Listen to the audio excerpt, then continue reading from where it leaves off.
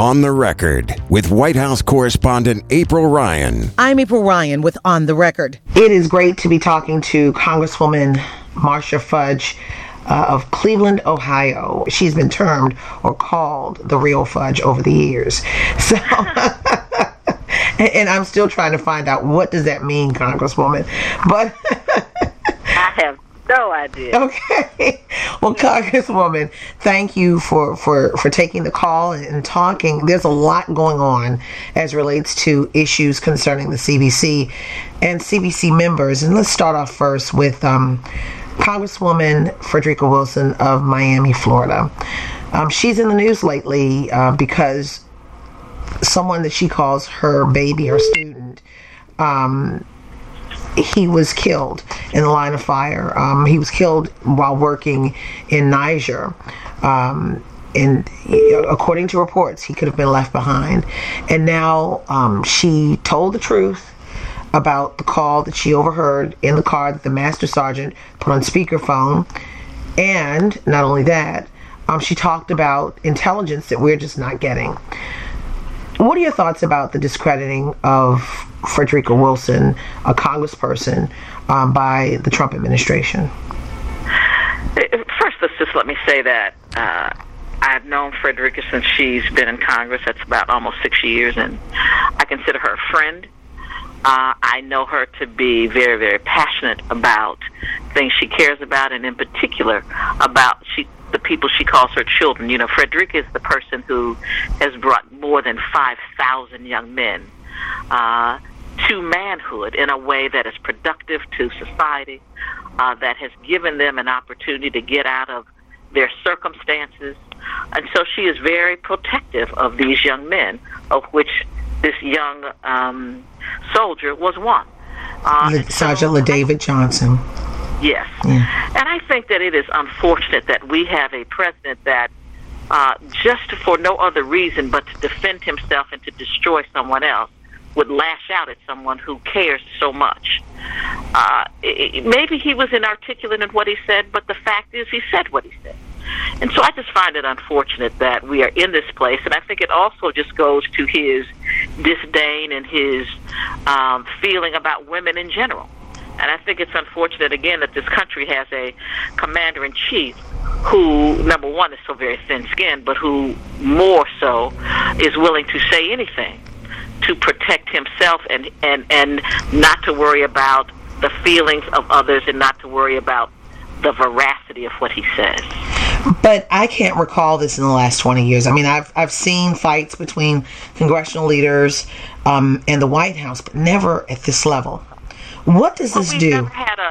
We've never had a president who is like this president. I mean, we've always had people who believed in country first. We've always had presidents who believed that they protect the military at all costs and that we support them. We've always had presidents who understood what it meant to be commander-in-chief. I'm not so sure that we have that this time.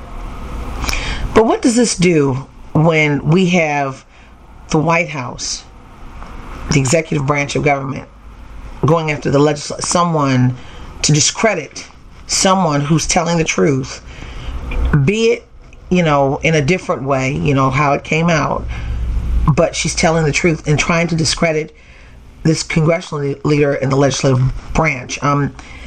What does this do to the system? You know, April, I think that we can't just confine it to the legislative branch. We have to say that every single time one of these tweets comes out, it is an attack on someone, whether they be in the legislative branch or not. That is why I was so very, very proud and pleased to read the speech by President George Bush that he gave this week, and also the one by President Obama that he gave on yesterday, to try to tell us what we ought to be, and that what we have now is a White House that believes in divisiveness, and it believes in attack, it believes in keeping us at odds with one another. And that is what we're seeing. And it's not just Congress. We know he doesn't like Congress, but he doesn't like anyone who disagrees.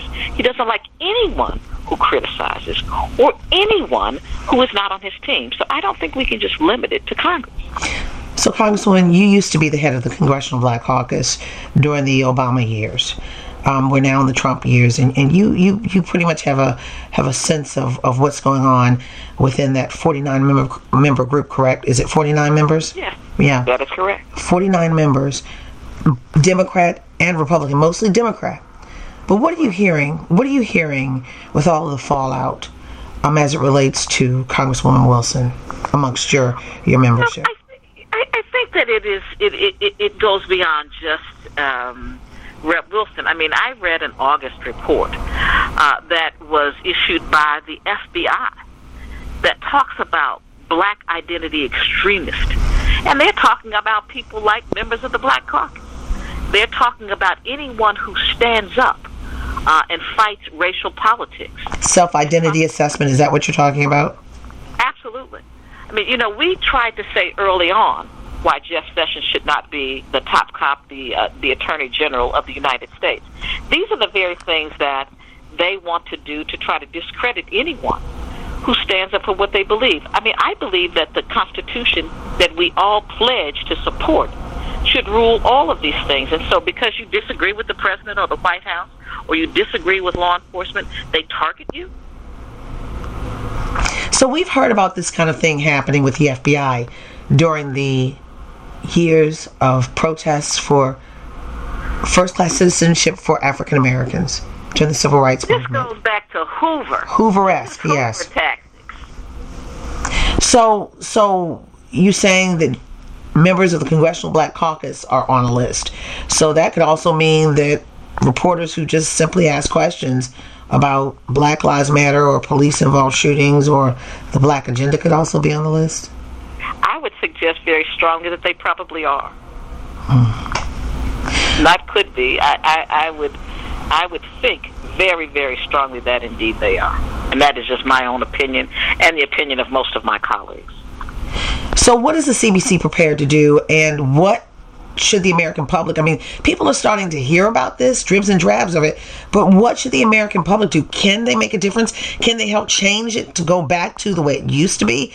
I mean, how does this change, if there is change? I don't ever know, April, I don't think it will ever be the way it used to be, because what we have done now is we have hearkened back again to the days of the tactics of a J. Edgar Hoover. But I think that what we can do, and something that I'm really pleased that our chairman and our executive committee are doing, is going to be, you're going to see over the next few weeks and months, that these issues are going to be highlighted. They are going to be addressed in a very, very strong way, in a very public way. What is happening in this country, and what happens to those who disagree, or who, as you say, use terminology like Black Lives Matter, or who talk about the injustices in our justice system. All of those things are going to be discussed publicly, and we're going to be looking for input, and we're also going to be looking to hold accountable the FBI. They are a government body. We do want to hold them accountable just as we do everyone else. You're listening to On the Record. I'm April Ryan. So this is ironic that it comes as James Comey, the former head of the FBI, is now in a fellowship program. He's a fellow at Howard University, one of the HBCUs, one of the great HBCUs in this nation. It's located in Washington, D.C. But the students just a couple of weeks ago protested vehemently against his appointment. And the reason why, I thought it was going to be mostly about Hillary Clinton. They were protesting about the systemic injustice against black people throughout history by the FBI, particularly this Hoover-esque effort against Dr. King. And then come to find out a little later from Dr. Wayne Frederick, the president of Howard University, he said when James Comey was the head of the FBI, he, in his hiring practices, when he hired someone, he would give them the file on Dr. King, so they could see how the department would overreach and how they have overreached in the past to prevent that from happening now. Let me just say, I'm not a fan of James Comey, but I do believe in justice, and I do believe in the Constitution, and I do believe in separation of powers. And I think that we stand up for them whether we like the person or not. Now, I don't know what kind of person James Comey is. I don't like some of the things that he's done over the last year. But he, as it relates to Hillary Clinton, you're saying? In particular, because if you are going to look at and publicly say that you're investigating one party while you're investigating the other one and not say anything about it. I mean, to me, he clearly tried to put his thumb on the scale. Do you think he threw the election? Oh, I think that he was a large part of it. I don't think that he was the sole reason, clearly. But he also knew about the Russian meddling, which he has since admitted, but they didn't say anything about that. I mean, I think that there are a number of factors here, and I don't think that there's any one. But I think that his decision and his actions obviously contributed to it, no question about it. At the end of the day, we are in a new era. We are. Yeah, the post-Obama era. And everyone was saying, oh, you know, we're post-racial because we elected a black president. And then, you know, everyone was saying once January 20th hit at 12:01, what would post-Obama look like? We're in it now. Do you think it's going to get worse before it gets better? Or do you think everything will be overturned? Or do you think this is the moment here? I think it is going to get worse. I mean, he did not pretend that he was going to come here and support Obama practices and policies and positions. He came here telling people he was going to change them all. And the he you're talking about is President Trump. Absolutely right. We knew that he was going to come in and try to change everything about health care, about immigration, about the military. We knew those things. Those were not, there should be no surprise to anyone. The only surprise I see is the people who allowed him to be elected who are now complaining. We knew what we had when he was out there campaigning. Well, and going back to, I want to go back to something that you touched on. You talked about James Comey knowing about Russia. And when it comes to Russia, Facebook, social media played a part too in trying to change the mindset and change minds as it relates to the election process.